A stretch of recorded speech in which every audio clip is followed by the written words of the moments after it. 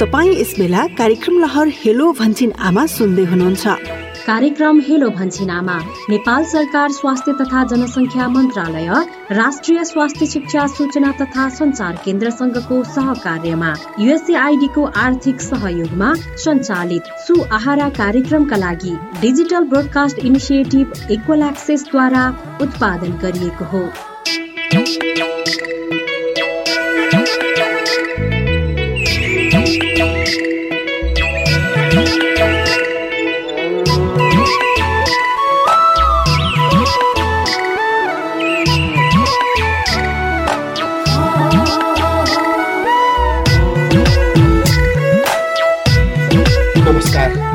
आज बिहिबार असार 10 गते हामी 5:10 बजेको यस समयबाट 6 बजेसम्म प्रस्तुत हुँदैछौँ देशका सयौं रेडियो स्टेसनहरू जो FM फ्रिक्वेन्सीहरूमा सञ्चालनरत छन्। 87.5 देखि 108 मेगाहर्जसम्मका फ्रिक्वेन्सी ब्यान्डमा नेपालको हर पालिका वडाहरूमा रहेका यी रेडियो स्टेसनहरू र रेडियो कान्तिपुर, रेडियो राष्ट्रको कान्तिपुर FM नेटवर्क 96.1 र 101.8 मेगाहर्जमा हामी कार्यक्रम लहर हेलो भन्छिनामा लिएर प्रस्तुत छौँ।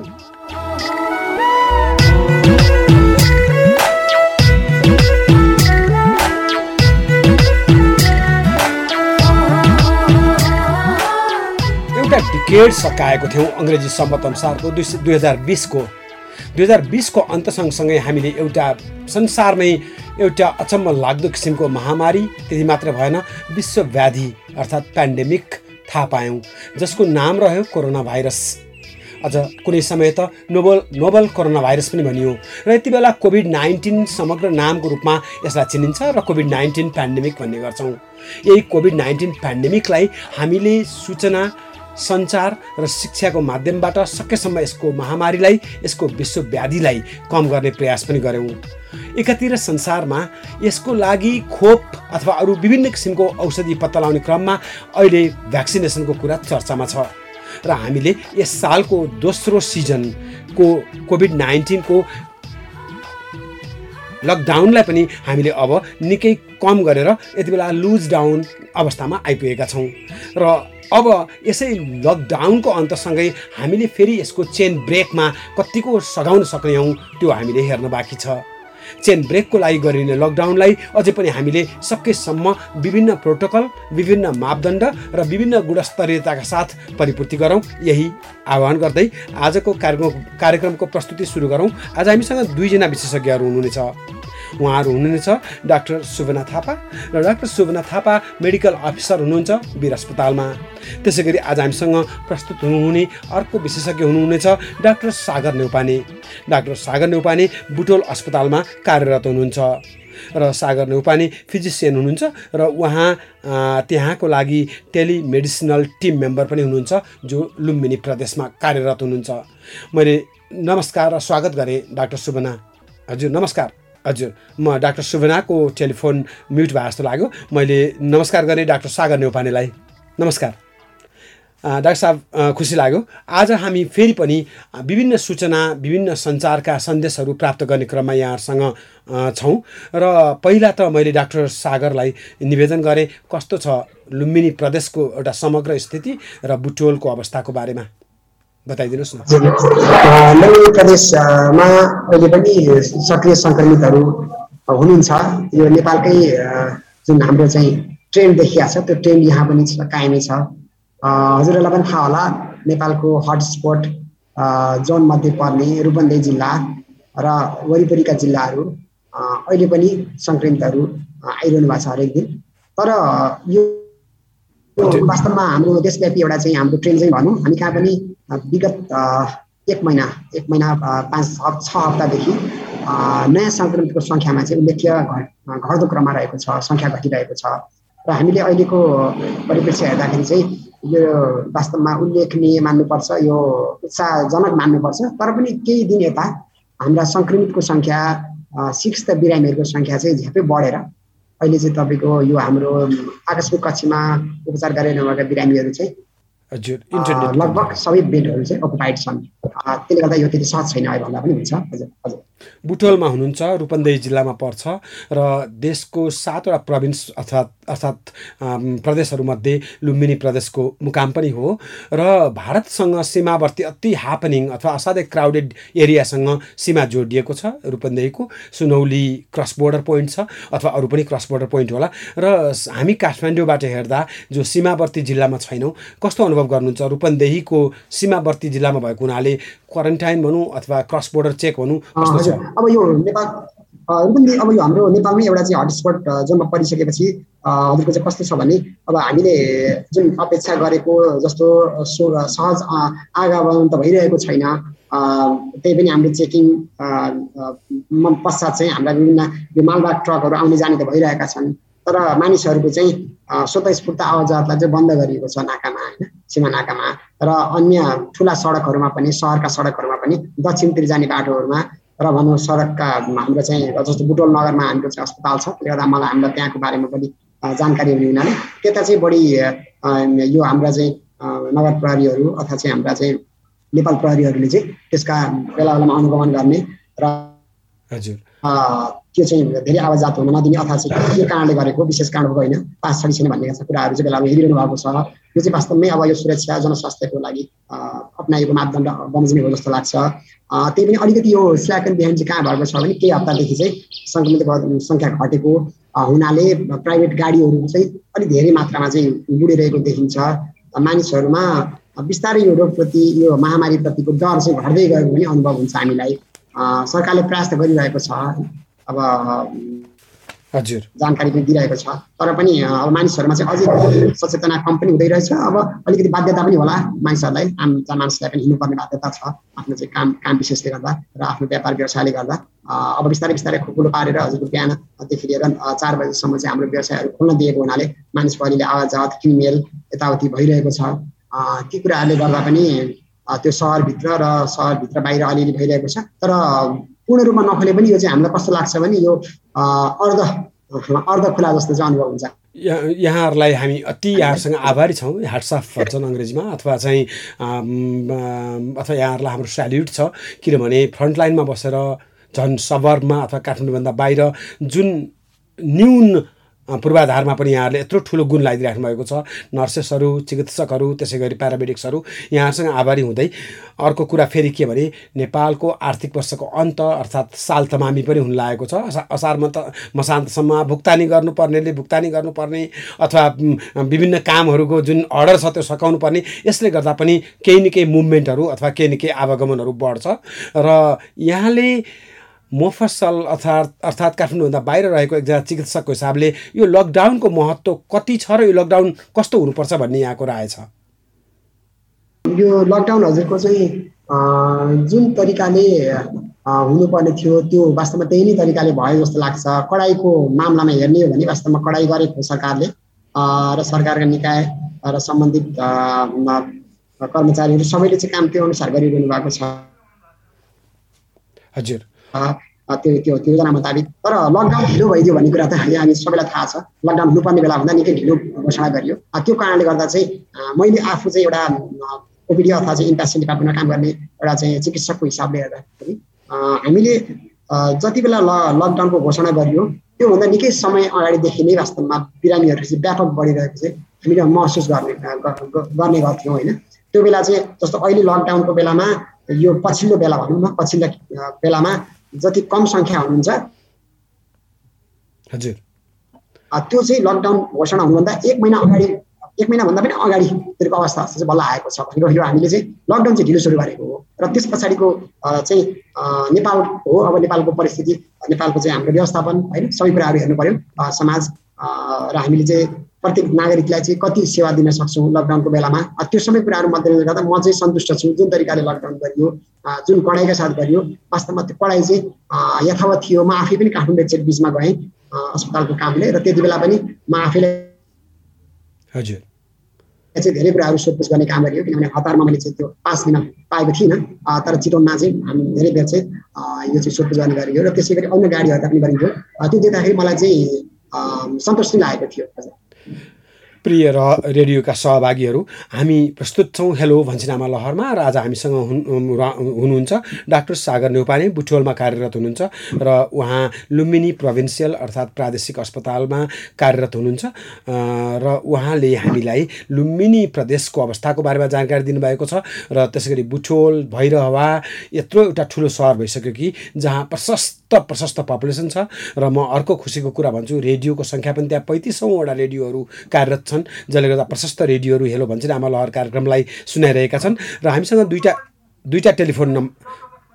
टेलिफोन नम्बरहरू छ, जसमा हामी 01-554 3535 अर्थात् 554-3535 र अर्को नम्बर हो 01-553 1579 553-1599 र हामी प्रस्तुत छौँ www.facebook.com/भन्छिनामा। त्यसै गरी अर्को हाम्रो फेसबुक लोकेसन हो www.facebook.com/dbiea, D for Denmark, B for Brazil, I for India, त्यसै गरी E for England, again A for Argentina.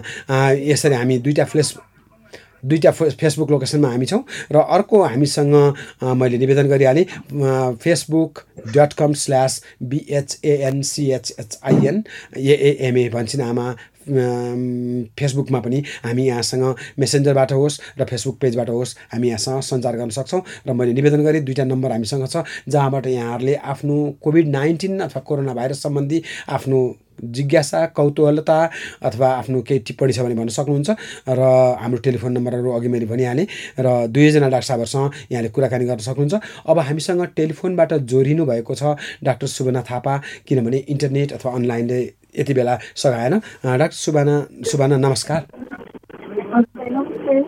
यहाँ त वीर अस्पतालमा कार्यरत हुनुहुन्छ र वीर अस्पताल देशको केन्द्रीय र ऐतिहासिक भनौँ अथवा सबभन्दा क्लासिक अस्पताल हो र वीर अस्पतालमा कोभिड-19 को यो सिनेरियो कस्तो छ?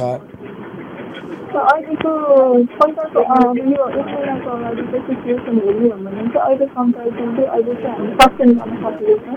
अब जस्तो पेसेन्ट आउनुहुन्छ उहाँहरूलाई चाहिँ हामी कतिसम्म 99% भन्दा माथिले चाहिँ हामी एडमिट गर्छ। अहिले चाहिँ हेल्थ सर्भिसहरू दिन सकेको छौँ। अलिकति भोइस त्यति प्रष्ट आइरहेको छैन, अलिकति माइक्रोफोनलाई नजिक गरिदिनुहुन्छ कि? अब अहिलेको सिनेरियोमा चाहिँ हामीहरूले जस्ट पहिलाभन्दा चाहिँ धेरै राम्रो हेल्थ सर्भिसहरू दिन सकेको छौँ होइन। जस्ट 90% भन्दा माथि पेसेन्टहरूलाई चाहिँ हामीले एडमिट गरेर हेल्थ सर्भिसहरू चाहिँ दिन सकेको छौँ। डाक्टर सुबना, केन्द्रीय अस्पतालमा काम गर्नुहुन्छ, हुन त कहाँ केन्द्र होइन र अब सबै ठाउँ केन्द्र हो र जस्तै भयो नि कोभिड-19 को एउटा रिसर्च भनौँ अथवा एउटा एक्सपेरिमेन्ट भनौँ अथवा रिसोर्सको ठाउँमा बस्नु भएको छ। यो मानिसहरूले कोभिड-19 को लागि सिजन 1, सिजन 2, सर्ज 1, सर्ज 2 अथवा स्पाइक 1, स्पाइक 2 भनेर कहिलेसम्म हामी सामान्य नागरिकले जो नन डक्टरी अथवा नन मेडिकल एरियाको छौँ उहाँहरूले कतिवटा सिजन अथवा कतिवटा सर्ज अथवा कतिवटा स्पाइक भनेर बुझ्न सक्नुपर्छ? स्पाइक चाहिँ सर अब यो के अरे हजुरको भाइरसको भनेको भेरिएन्ट चेन्ज भइरहन्छ, यसको अनलिमिटेसन छ कि यो, किनभने हजुरको शरीरमा गइसकेपछि कन्भर्ट हुने कुराहरू हुन्छ होइन। यसको चाहिँ एन्डलेसै भेरिएन्टहरू आउने चान्स हुन्छ, तर अहिलेसम्मको लागि चाहिँ अब 4वटा भेरिएन्टसम्म देखेको छ भन्ने कुरा छ। अहिले जुन कप्पा भन्ने छ नि, यो कप्पा भनेको के हो? जुन पछिल्लो खण्डमा गामा पछि कप्पा सुन्नियो नि, एउटा ग्रिक अक्षरहरूमा नाम आउँछ नि, यो कप्पा भनेको चाहिँ के हो?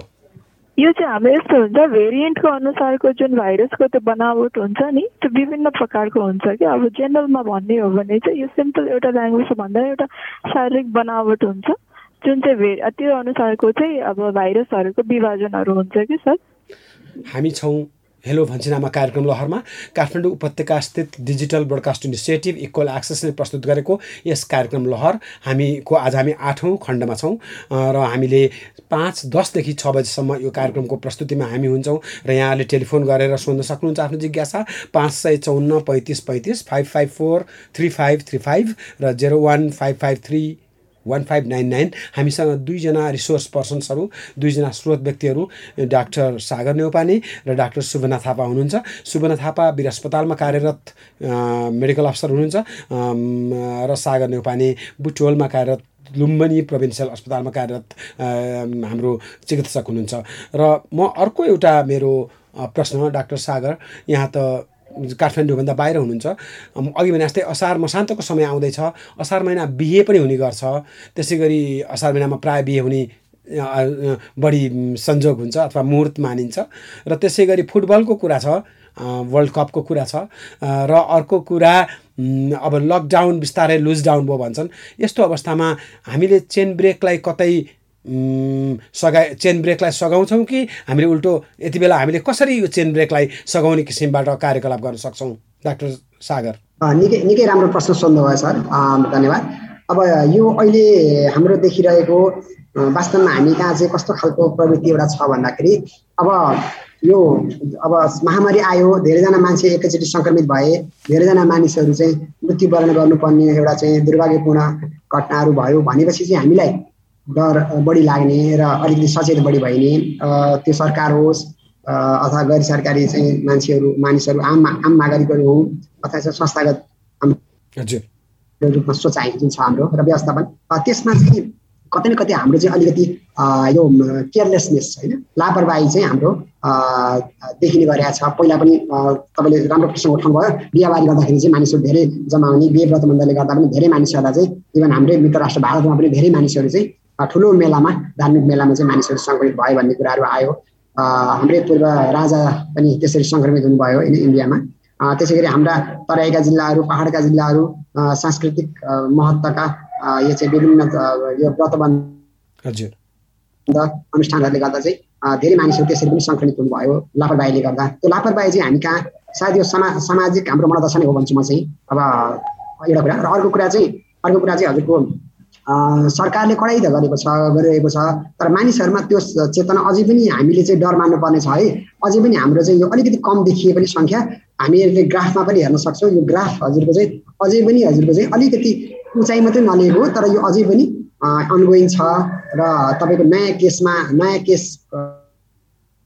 हजुर झ्यापै नबढेको मात्रै हो, तर स्टिल अहिले पनि हामी कहाँ चाहिँ उल्लेख रूपमा चाहिँ केसहरू बढिरहेका जुन हामीले देखिन्छ। जस्तो हामीले 2474 गत 24 घण्टाको हामीले चाहिँ हेर्न सक्छौँ। त्यसमा पनि हाम्रो चाहिँ त्यो सङ्ख्या चाहिँ लगभग 2500 सङ्ख्या चाहिँ नयाँ सङ्क्रमितहरू देखियो।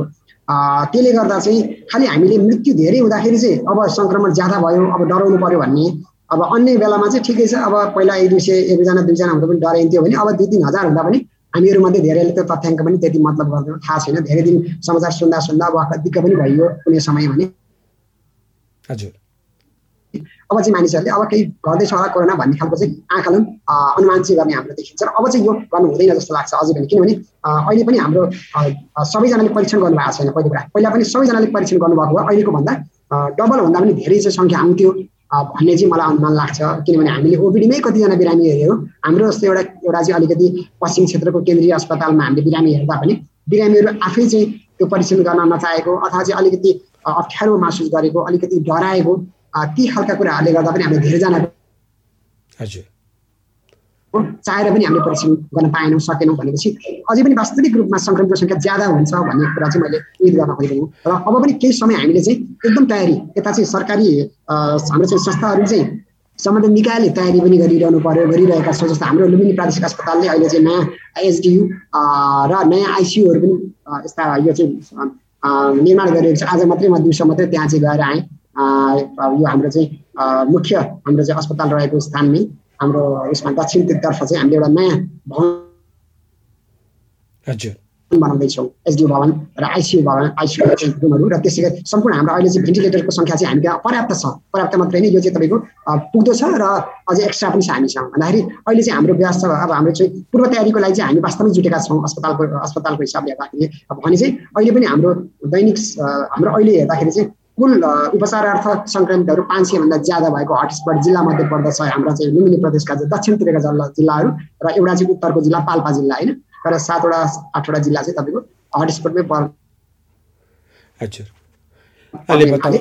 मैले हेर्दाखेरि चाहिँ यहाँको बोर्डर एरियाभन्दा नजिक छ, बोर्डर चाँडै खोल्नु हुँदैन भन्ने लाग्छ। र त्यसै गरी हामीले चाहिँ एकदम चाहिँ सजगतापूर्वक सचेततापूर्वक नागरिकले र हाम्रा सम्बन्धित निकाय सबैले चाहिँ यसमा सचेतना देखाउनुपर्छ र यो पूर्ण रूपमा निश्चित नभएसम्म हामीहरू कोभिड विरुद्धको युद्धमा लागिरहनुपर्छ जस्तो लाग्छ।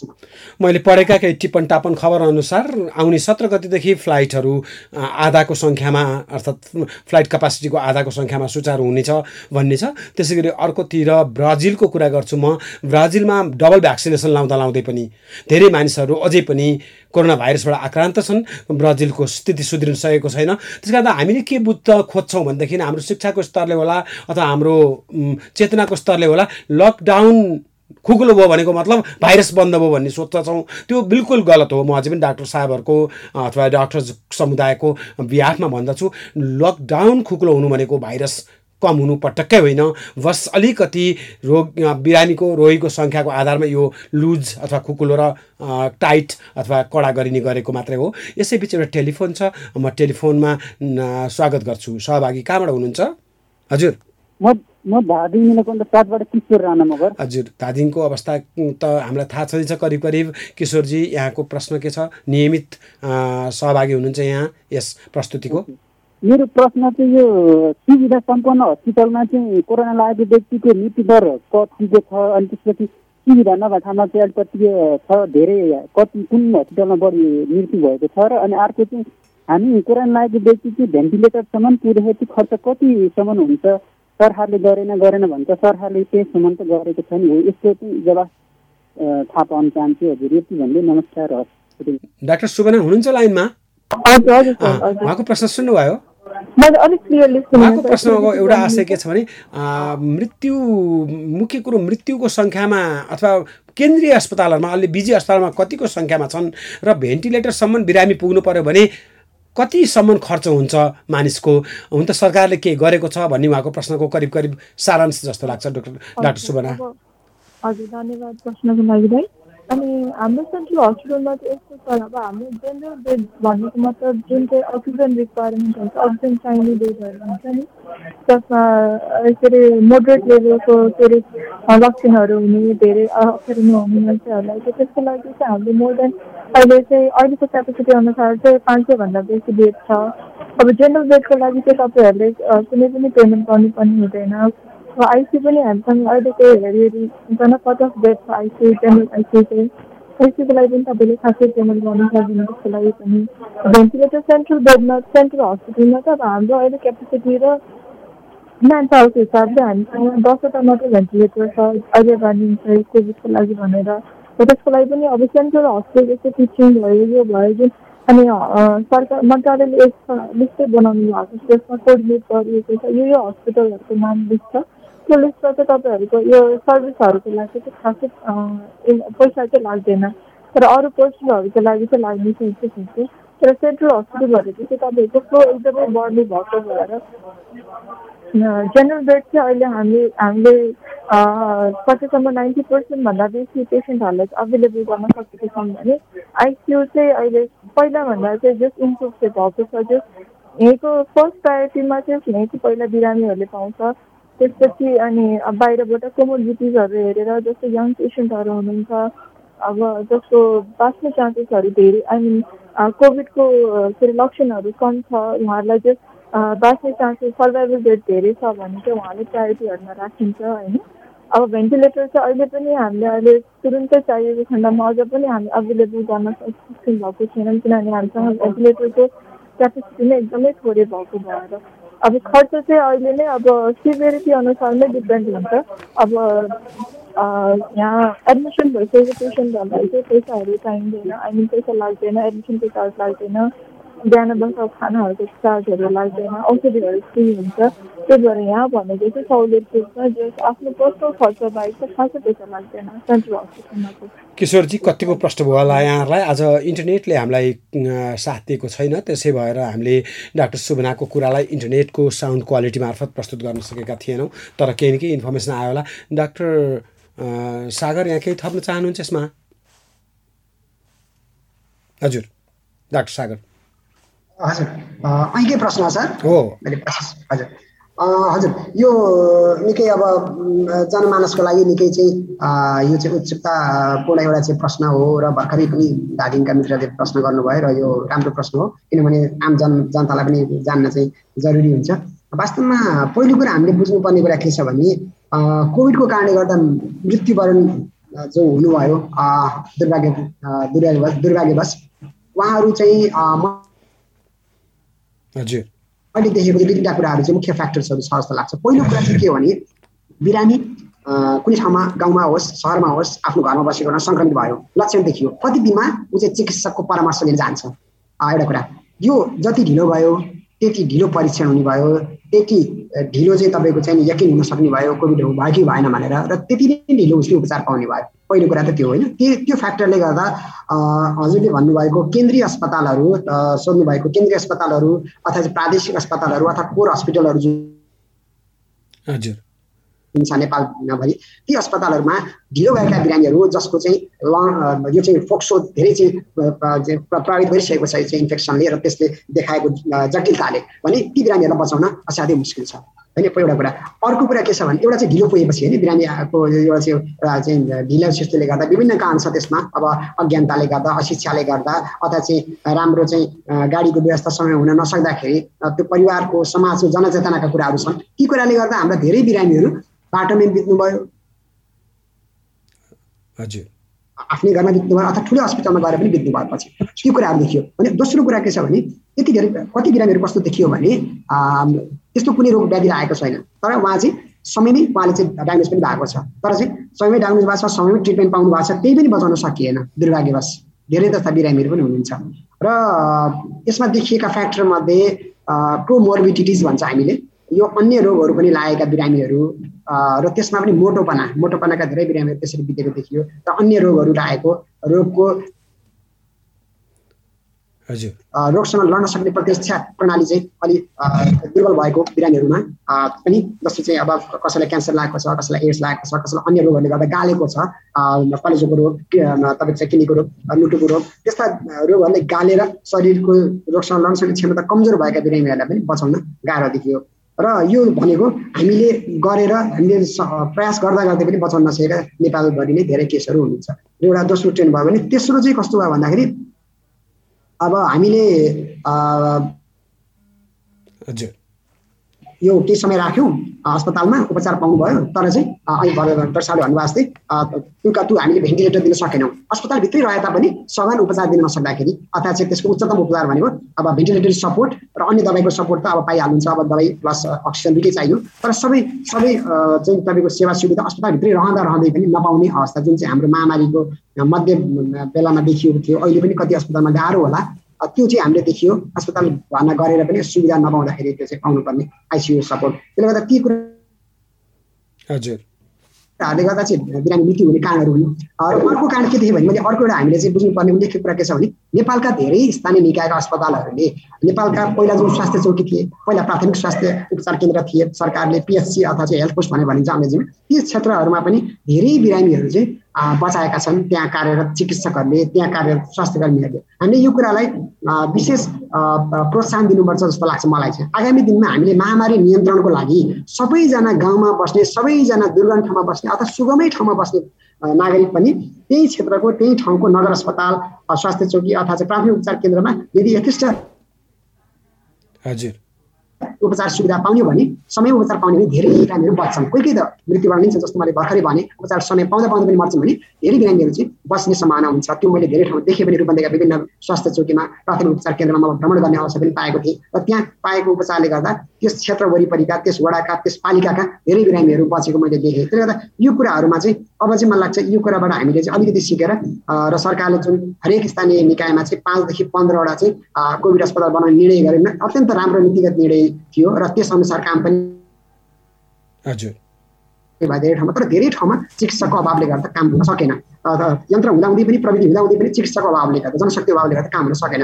आगामी दिनमा यस खालका महामारी आउँदा अथवा यसैको पनि थोरै आउँदाखेरि चाहिँ मलाई लाग्छ चिकित्सकहरूको चाँडोभन्दा चाँडो ती ठाउँमा दरबन्दी गरिनुपर्छ। र अहिले पनि सरकारले भनेको चाहिँ अब फेरि चाहिँ अझै अस्पतालहरू चाहिँ ठुलो बनाउनको लागि अझै फेरि बजेट आएको छ अर्थ मन्त्रालयबाट। निकै राम्रो प्रशंसनीय चाहिँ कार्य हो, तर यसको लागि चाहिँ यथेष्ट जनशक्तिको व्यवस्थापन चाहिँ सरकारले ध्यान दिनुपर्ने हुन्छ अन्य यस्ता खालका चाहिँ रोग बिमार अथवा महामारीबाट बच्नको लागि। भनिन्छ radio is voice of voiceless र प्रशस्त चिकित्सकज्यूहरूले पनि आफ्नो कुरा यसरी रेडियो मार्फत सुनाउनु भयो, भन्नुभयो र के पुग्यो के पुगेन भन्ने कुरा। यसैबीच हामी छौँ हेलो भन्छिनामा कार्यक्रम लहरमा र कोभिड-19 को बारेमा ज्ञान अथवा सूचना हासिल गर्नको लागि हामीले यो कार्यक्रमको तय गरेका हौँ। आज हामी 8औं श्रृङ्खलामा छौँ र हामी 5:10 देखि 6 बजीसम्म प्रस्तुत हुने गर्छौँ काठमाडौँ उपत्यकामा रेडियो कान्तिपुर 96.1 र 101.8 मेगाहर्जमा, त्यसै गरी प्रशस्त अरू रेडियोहरू 97.5 देखि 108 मेगाहर्जसम्मका देशभरिका रेडियोहरूबाट हामी यहाँ समक्ष प्रस्तुत छौँ। यसैबीच केही सन्देश सुनौँ। साङ्गीतिक सन्देशपछि फेरि हामी डाक्टर सुबनासँग र डाक्टर सागरसँग यसै गरी प्रस्तुत हुनेछौँ। कोभिड-19 परीक्षण गरौँ, हेल्थ चक्राई नगरौँ। अस्ति पानीमा भिजेको, हिजो चिसो खाएको, आज धुलोमा गएको भनेर बहाना नबनाऊ। कोभिड-19 का लक्षणहरू देखिने बित्तिकै परीक्षण गराऊ, आइसोलेसनमा बसौँ। हरेक रुघा, हरेक खोकी, हरेक ज्वरो अन्य प्रमाणित नभएसम्म कोभिड पनि हुन सक्छ। सतर्क रहौँ, सुरक्षित रहौँ। ज्वरो आउने, खोकी लाग्ने, सास फेर्न गाह्रो हुने, घाँटी दुख्ने, टाउको दुख्ने जस्ता कोभिड-19 का लक्षणहरू छन् भने तुरन्त परीक्षण गराऊ। परीक्षणको नतिजा अगावै आफूलाई आइसोलेसनमा राखौँ। परीक्षणको रिपोर्ट पोजिटिभ आए 10 दिनसम्म आइसोलेसनमा बसौँ। रिपोर्ट नेगेटिभ आए पनि अत्यावश्यक काम नपर्दासम्म घरभित्र बसौँ। दुवै अवस्थामा सबै स्वास्थ्य मापदण्डको पालना जारी राखौँ। रोगको पहिचान नै रोग निदानको आधार हो। नेपाल सरकार स्वास्थ्य तथा जनसंख्या मन्त्रालय, राष्ट्रिय स्वास्थ्य शिक्षा सूचना तथा संचार केन्द्र, USAID र सुआहारा। भन्छिनामा परिवारकै स्वास्थ्यका लागि। तपाईँ यस बेला कार्यक्रम लहर हेलो भन्छिन आमा सुन्दै हुनुहुन्छ। कार्यक्रम हेलो भन्छिनामा नेपाल सरकार स्वास्थ्य तथा जनसंख्या मन्त्रालय, राष्ट्रिय स्वास्थ्य शिक्षा सूचना तथा संचार केन्द्रसँगको सहकार्यमा USAID को आर्थिक सहयोगमा सञ्चालित सुआहारा कार्यक्रमका लागि डिजिटल ब्रोडकास्ट इनिसिएटिभ इक्वल एक्सेसद्वारा उत्पादन गरिएको हो। सहभागी श्रोता, मैले भनिहालेँ आज अडियोको क्वालिटी अथवा गुणस्तर अलिकति कमजोर भएको छ। इन्टरनेटले अथवा इन्टरनेटको ब्यान्डविड्थले हामीलाई त्यति सघाएको छैन। त्यसै गरी डाक्टर सुबनासँग हामी सिधा टेलिफोनमा छौँ र आज हामीसँग डाक्टर सुबना हुनुहुन्छ, त्यसै गरी डाक्टर सागर हुनुहुन्छ। सागर, हामी देशको 2टा मुकाममा जोडिएका छौँ, लुम्बिनी प्रदेश र बागमती प्रदेश। यसै बीच टेलिफोन छ काहीँ हाम्रो सहभागीबाट। हजुर नमस्कार। नमस्कार हजुर। आफ्नो परिचय? म मनिष हुन, बडीगार्ड गाउँपालिका 4 जलजला बागलुङबाट। ओहो, काफी दूरीबाट फोन गर्नुभयो बागलुङबाट। कुन एफएम अथवा कुन रेडियो सुन्ने गर्नुहुन्छ? म यसैको स्थानीय एफएम रेडियो स्काई मार्फत सुनिरहेको छु है त। हजुर, खुसी लाग्यो किनभने रेडियोहरूले अति ठुलो परिपूर्ति गरेका छन्। अति सामान्य नागरिकसम्म यी रेडियोहरू पुग्दछन् र सामान्य ढङ्गबाट यसरी रेडियोहरू गाउँ गाउँमा पुग्दा 600 भन्दा बढी रेडियोहरू यसरी कार्यरत छन्। अब यहाँको प्रश्न कोभिड-19 सम्बन्धी। हजुर, मेरो प्रश्न अनि जिज्ञासा के रहेको छ भन्दाखेरि होइन, हाम्रो यो नेपालको सन्दर्भमा अथवा हाम्रो गाउँघरको सन्दर्भमा भन्नुपर्दाखेरि है, जस्तै हामीले न्युजहरूमा, मिडियाहरूमा अथवा सामाजिक सञ्जालहरूमा सुनेका र देखेका छौँ कि है, पछिल्लो समयमा आएर नेपालमा केही हदसम्म कोरोना सङ्क्रमित हुनेहरूको सङ्ख्यामा अलिकति कमी आएको छ भन्ने गरिन्छ। यो वास्तवमै कमी आएकै हो कि नेपालमा अलिकति सुधार भएकै हो कि अथवा अलिकति यो कोरोना भाइरस चेक गर्नमा, टेस्टमा अलिकति या चेक गर्नमा अलिकति कमी आएको हो, यो के हो खास है बुझ्न सकिनँ। यसलाई अलिकति अन्यलबाट यसलाई अलिकति प्रष्ट पारिदिनु हुनको लागि म अनुरोध गर्न चाहेँ है त। हो पुन्जी, मलाई पनि त्यही अन्यल छ। वास्तवमा भनिन्छ गाउँतिर बढ्दो छ र सहरमा केही कम देखिएको छ भनिएको छ र म एकछिनलाई म हुन त त्यस्तो क्षेत्रीयतामा विश्वास गरेर मैले गरेको त होइन। बुटवलसँग केही न केही रूपमा बागलुङ अलिकति नजिक छ कि जस्तो लाग्छ मलाई। तल कपिलवस्तुबाट त सिधा बाटो बागलुङ पनि जान्छ क्या अरे। हिजो आज सिधा बाटोमाथि तानिएको छ क्यारे। मैले डाक्टर सागरलाई निवेदन गरेँ, उहाँले भनेको जस्तो अहिलेको यो डेमोग्राफी होला कि अथवा एपिडेमियोलोजिकल इन्डिकेटर के हो त? हजुर, अहिले मैले पनि केही समय अगाडि यो अलिकति डाटा हेरेको थिएँ सर। मैले के पाएँ भन्दाखेरि जस्तो मैले आजभन्दा केही हप्ता अगाडि लगभग 1 महिना अगाडि मैले यस्तै हाम्रो चाहिँ चर्चा चल्ने गर्दाखेरि यस्तै इन्टरभ्यूहरूमा मैले भनेको थिएँ कि अहिले हामीले सहरमा यो सङ्क्रमणको दर एकदम उच्च रहेर अब हजुर ओह्रालो लाग्दैछ। अबको डर भनेको चाहिँ ग्रामीण भेगहरूमा विकट ठाउँहरूमा चाहिँ फैलिँदै जान्छ, जहाँ फैलिन त्यहाँ चाहिँ फैलिन्छ अब भनेर मैले भनेको थिएँ। म धेरै ठाउँ भने र आखिर आज त्यस्तै देखियो है, त्यो प्रक्षेपण चाहिँ सही साबित भयो। मैले एकछिन अगाडि मात्रै गुल्मी जिल्लाको मैले चाहिँ त्यस्तै जानकारी लिएको थिएँ। त्यहाँ चाहिँ मैले हेर्दाखेरि 60 देखि 100% चाहिँ त्यो हामीले परीक्षण गरिएका चाहिँ नागरिकहरूको चाहिँ कोरोना पोजिटिभ देखिएको छ विगत 3 दिनमा। भनेपछि यो कति कहाली लाग्दो छ। र यो 3 दिन अगाडिको मात्रै कुरा हजुर होइन, मैले चाहिँ विगत केही समयदेखि नै त्यहाँको चाहिँ वस्तुस्थिति बुझिरहेको थिएँ। अनि पूर्वजको ठाउँ पनि हो गुल्मी, त्यसैले गर्दा अलिकति त्यो चाहिँ कन्सर्न कुराकानी साथीसँग भइरहने हुनाले र त्यहाँ चाहिँ गाउँ गाउँमा मानिसहरू पीडित छन्, गाउँ गाउँमा मान्छेहरू चाहिँ एकदम चाहिँ बिरामी छन् भन्ने कुरा सुनेको थिएँ। र त्यस्तै केही हप्ता अगाडि सल्यान जिल्लामा पनि त्यस्तै खालको चाहिँ प्रकोप फैलिएको कुराहरू हामी सबैले सुन्यौँ होइन। त्यस्ता पहाडी इलाकाहरूमा चाहिँ पक्कै पनि यो फैलिएको छ। र भर्खरै बागलुङका महानुभावले सम्पर्क गर्नुभयो, बागलुङ पनि गुल्मी जिल्लासँग जोडिएको हो र त्यहाँको अवस्था पनि मलाई लाग्छ गाउँ गाउँमा चाहिँ पक्कै पनि हजुर केही उच्च दरको चाहिँ सङ्क्रमण छ भन्ने अनुमानमा गर्दछु होइन। परीक्षण गरेको होला नगरेको होला, तर मलाई लाग्छ सबैजना अझै पनि एकदमै सजग हुनु पर्यो, एकदमै चाहिँ कडाइका साथ चाहिँ लकडाउनको पालना गर्नु पर्यो। र यो महामारी फैलिँदो छ, अझै फैलिन सक्छ भन्ने हिसाबले नै दिनु पर्यो जस्तो लाग्छ मलाई चाहिँ। किनभने ठुला सहरहरूमा चाहिँ निकै चाँडै फैलियो, सुरुमै फैलियो भने त्यसपछि बल्ल अरू ठाउँमा स्प्रेड हुँदै गयो, ट्रान्समिट हुँदै गयो। वास्तवमा ट्रेन्ड चाहिँ यस्तो खालको छ। प्रिय सहभागी श्रोता, एउटा कुरा, एउटा शब्द नेपाली शब्दकोशमा कोभिड-19ले गर्दा फेसनमा ल्यायो अथवा चलन चल्तीमा ल्यायो, त्यो शब्द हो आर्थिक चलायमान। बडा यो शब्द चलन चल्तीमा छ यो आज। सर, आर्थिक चलायमान हुनको लागि मात्रै यो खुकुलो गरिएको होला? वास्तवमा मलाई लाग्छ क्लिनिकल्ली हेर्ने हो भने यो खुकुलो हुनुपर्ने अवस्थै होइन, अझै पनि भन्न मन लाग्छ। र प्राय चिकित्सकहरूको मत म त्यही बुझ्दछु, जति अन्तर्वार्ता पढ्छु, जति अनलाइन पढ्छु, जति रेडियो हेर्छु, जति टेलिभिजन हेर्छु, वास्तवमा अहिले यो खुकुलो हुनुपर्ने अवस्थै होइन। हामीलाई थाहा छ बालबालिकाको पढाइ खोक्रो भएर बिग्रेको छ सबभन्दा। बालबालिकाहरूले अति नै आफ्नो पढाइ, तर पढाइकी जीवन छनौट हाम्रो हातमा रह्यो, जीवन नै रह्यो पहिलो कुरो त। बरु पढाइ पछि पनि सुधारौँला भने जस्तो लाग्छ। र वास्तवमा हुने गाउँहरूको परिस्थिति हेर्ने हो भने मैले अर्को बागलुङको हालै मात्र एउटा समाचार पढेको थिएँ। गाउँमै प्रशस्त सङ्ख्यामा एउटा भोजपछि हो क्यारे सम्भवतः प्रशस्त पोजिटिभ हुनुभयो।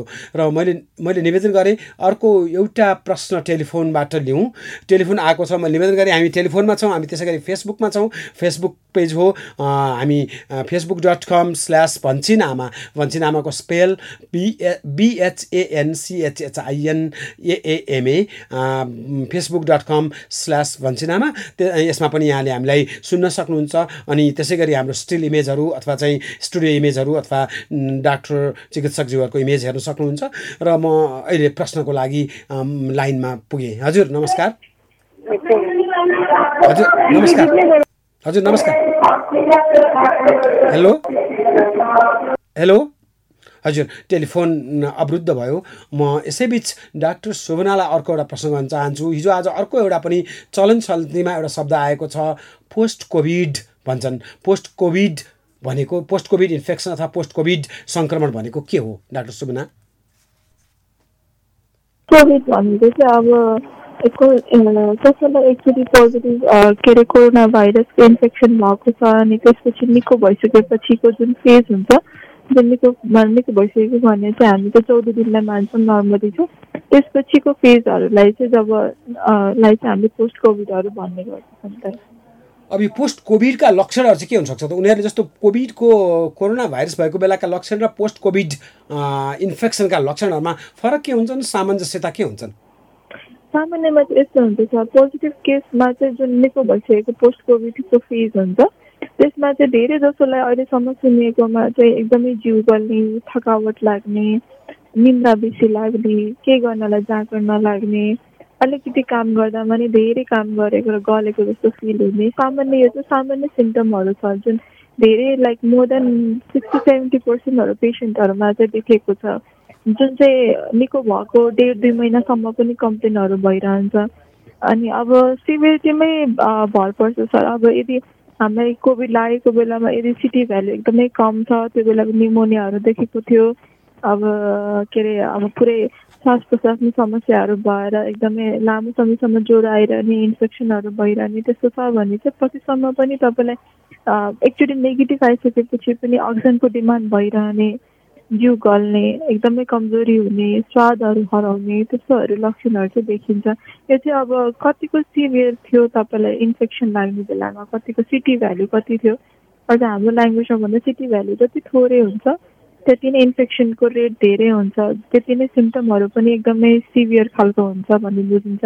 यदि सिटी भ्यालु चाहिँ धेरै छ मतलब 30 माथि छ भने चाहिँ अब सिम्टमहरू पनि कमै हुने हल्का ज्वरो देखिने हल्का जिउसिउ देखिने हुन्छ त्यस्तो हुन्छ खासै पछि पनि निको भइसकेपछि नि खासै त्यस्तो सिम्टमहरू चाहिँ देखिँदैन। अब त्यो कतिको सिभियरिटी थियो आफूलाई इन्फेक्सन हुने बेला त्यसमै डिपेन्ड हुन्छ सर पोस्ट कोभिड फेजमा चाहिँ। अब पोस्ट कोभिड हुनबाट जोगिन अथवा पोस्ट कोभिड को डरमा जो परेका छन् अथवा सङ्क्रमणमा जो परेका छन् उनीहरूले चाहिँ आफूलाई कसरी मन बुझाउँछन् उनीहरूले के सोच्नुपर्छ जो कोभिड पोजिटिभ भएर अक्रस भइसकेका अथवा पार भइसकेकाहरूले? हजुर हाम्रो चाहिँ कस्तो छ भने पोजिटिभ पोस्ट कोभिड फेजमा चाहिँ एकदमै एन्जाइटी अनि एकदमै टेन्सनहरू लिने ऊहरू लिने चाहिँ धेरै पेसेन्टहरूमा साइकोलोजिकल अलिकति डर हुने त्योहरू चाहिँ हामीले फेस देखेका छौँ।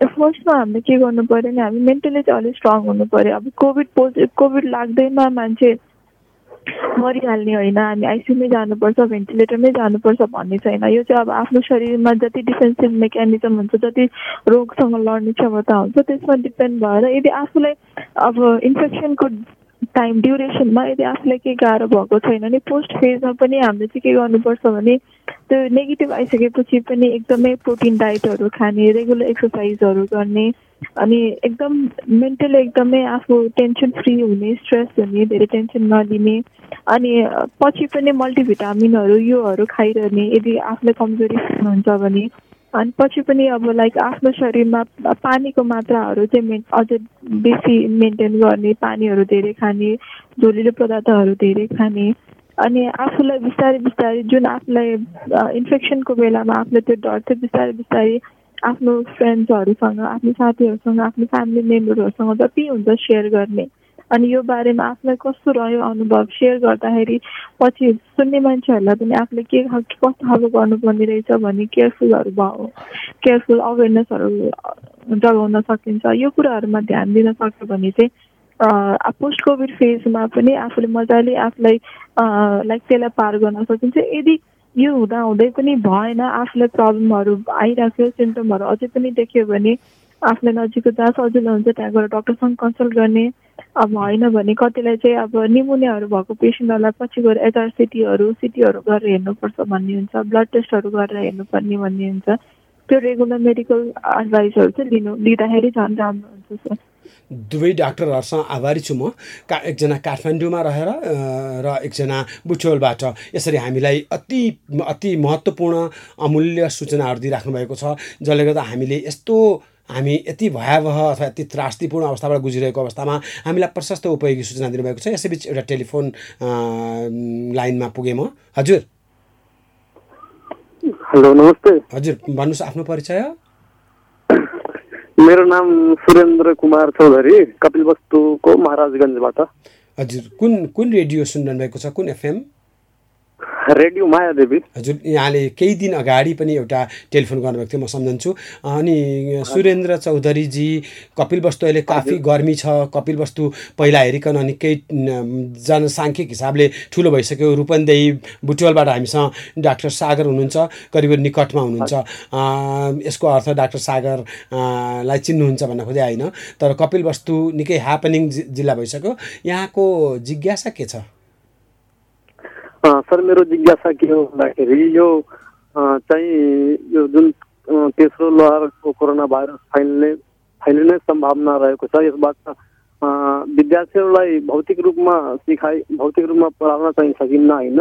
अनि जुन विद्यार्थीको पहुँचमा अनलाइन सुविधा हुन्न भने त्यसले चाहिँ कसरी पढाउन चाहिँ सकिएला होला, यसको प्रश्नको लागि चाहिँ स्पष्ट पार्दिन आग्रह गरेँ मैले।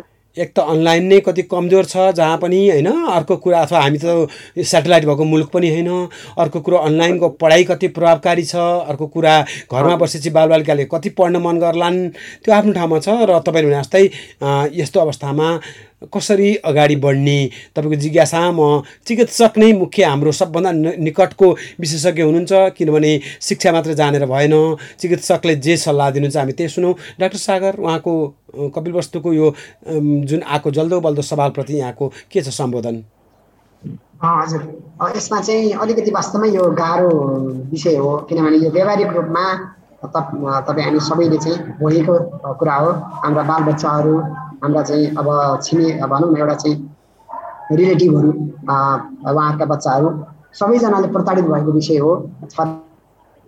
हजुर, छिमेकमा अब बच्चाहरू चाहिँ बालबच्चाहरू घरमै बस्छन्, तर चाहिँ अनलाइनबाट चाहिँ त्यस्तो इफेक्टिभ भयो जस्तो लाग्दैन हामीहरूलाई। के गर्ने त भन्दा यस्तो बेलामा भन्दाखेरि मेरो सुझाव चाहिँ के छ भन्दा अब यो सकेसम्म अनलाइनको माध्यमबाट यो सम्बन्धित स्कुलहरूले सोच्ने कुरा वास्तवमा हामीले भन्दा पनि होइन, शिक्षासँग सम्बन्धित कुरा भयो सरले भन्नुभयो भर्खरै कि अब यो वास्तवमा बच्चाहरूलाई अलिकति रोचकपूर्ण तरिकाले पढाउने विषयमा चाहिँ स्कुलहरूले सोच्नुपर्छ जस्तो लाग्छ।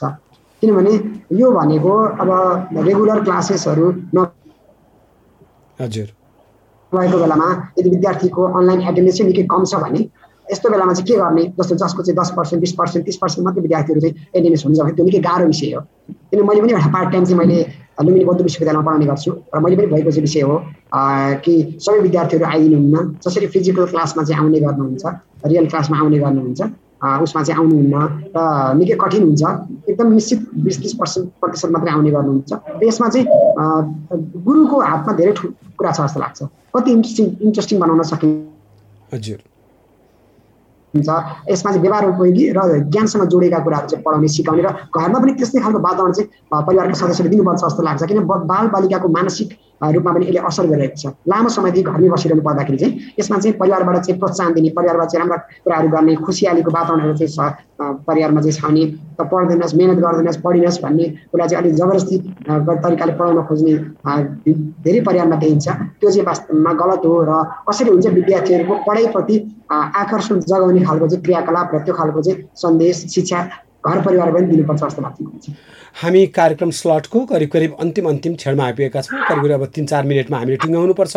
रेडियोहरूको आफ्नो प्रमोसनलहरू छ अथवा त्यसै गरी प्रशस्त उहाँहरूले पनि कल्याणकारी सन्देशहरू दिनुपर्छ र समाचारको पनि समय हुन लागिसक्यो। सम्पूर्ण रेडियोहरू, सयौँ रेडियोहरू जसले हेलो भन्छिनामालाई आफ्नो क्षेत्रमा आफ्नो कभरेज एरियामा प्रस्तुत गर्नुभएको छ, उहाँहरूसँग आभारी छु। र त्यसै गरी यहाँहरूले फेसबुकबाट होस् अथवा अरू कुनै माध्यमबाट यो रेडियो कार्यक्रमबाट लाभ लिनुभयो भन्ने विश्वास छ। म डाक्टर सुबनालाई एउटा प्रश्न गर्न चाहन्छु। डाक्टर सुबना, किनभने काठमाडौँ स्थित अस्पतालमा कार्यरत हुनुहुन्छ, वीर अस्पताल सबभन्दा बढी साधन सम्पन्न अथवा टिचिङ अस्पताल भन्ने गर्छन्। यसको अर्थ कति ठाउँमा कति कम्पिटेटिभ अस्पताल त बनिसक्यो होला। जस्तो कसैले खोप लगाएर दोस्रो खोप लिएन, भ्याक्सिन विरुद्ध जतिले अहिलेसम्म खोप पाएका छन्, केही न केही त्यस्तो अवस्थामा छन् जसले चिनिया कम्पनीले बनाएको होस् अथवा हिन्दुस्तानी कम्पनीले बनाएको होस् त्यस्तो खोप प्राप्त गरेका छन्। तर पहिलो खोपपछि उसले दोस्रो खोप लगाउनै गएन भने उसले केही किसिमको साइड इफेक्ट, कन्ट्राइन्डिकेसन अथवा केही उसलाई प्रभाव पर्न सक्छ। एउटा मात्रै सुई लिएर उसले छोड्यो, के हुन्छ? हजुर सर, धन्यवाद। तर यस्तो छ, फर्स्ट डोज अब जुनैसुकै भ्याक्सिन लगाउँदाखेरि पनि अहिलेसम्म चाहिँ, किनभने यो भ्याक्सिनहरू जति अहिले बनेको छ, चाहे अमेरिकामा होस्, चाहे चाइना होस्, चाहे इन्डिया, यो अन्डर रिसर्चमै छ सर। किनभने अब रिसर्चहरू अझै पनि हुन बाँकी छ। धेरैवटा स्टडीहरू जति अब पपुलेसनमा जति जनताहरूलाई लगाइन्छ त्यसमा कुनै साइड इफेक्टहरू हुन बाँकी छ कि छैन, त्यो रिसर्चहरू अन्डर गोइङै छ।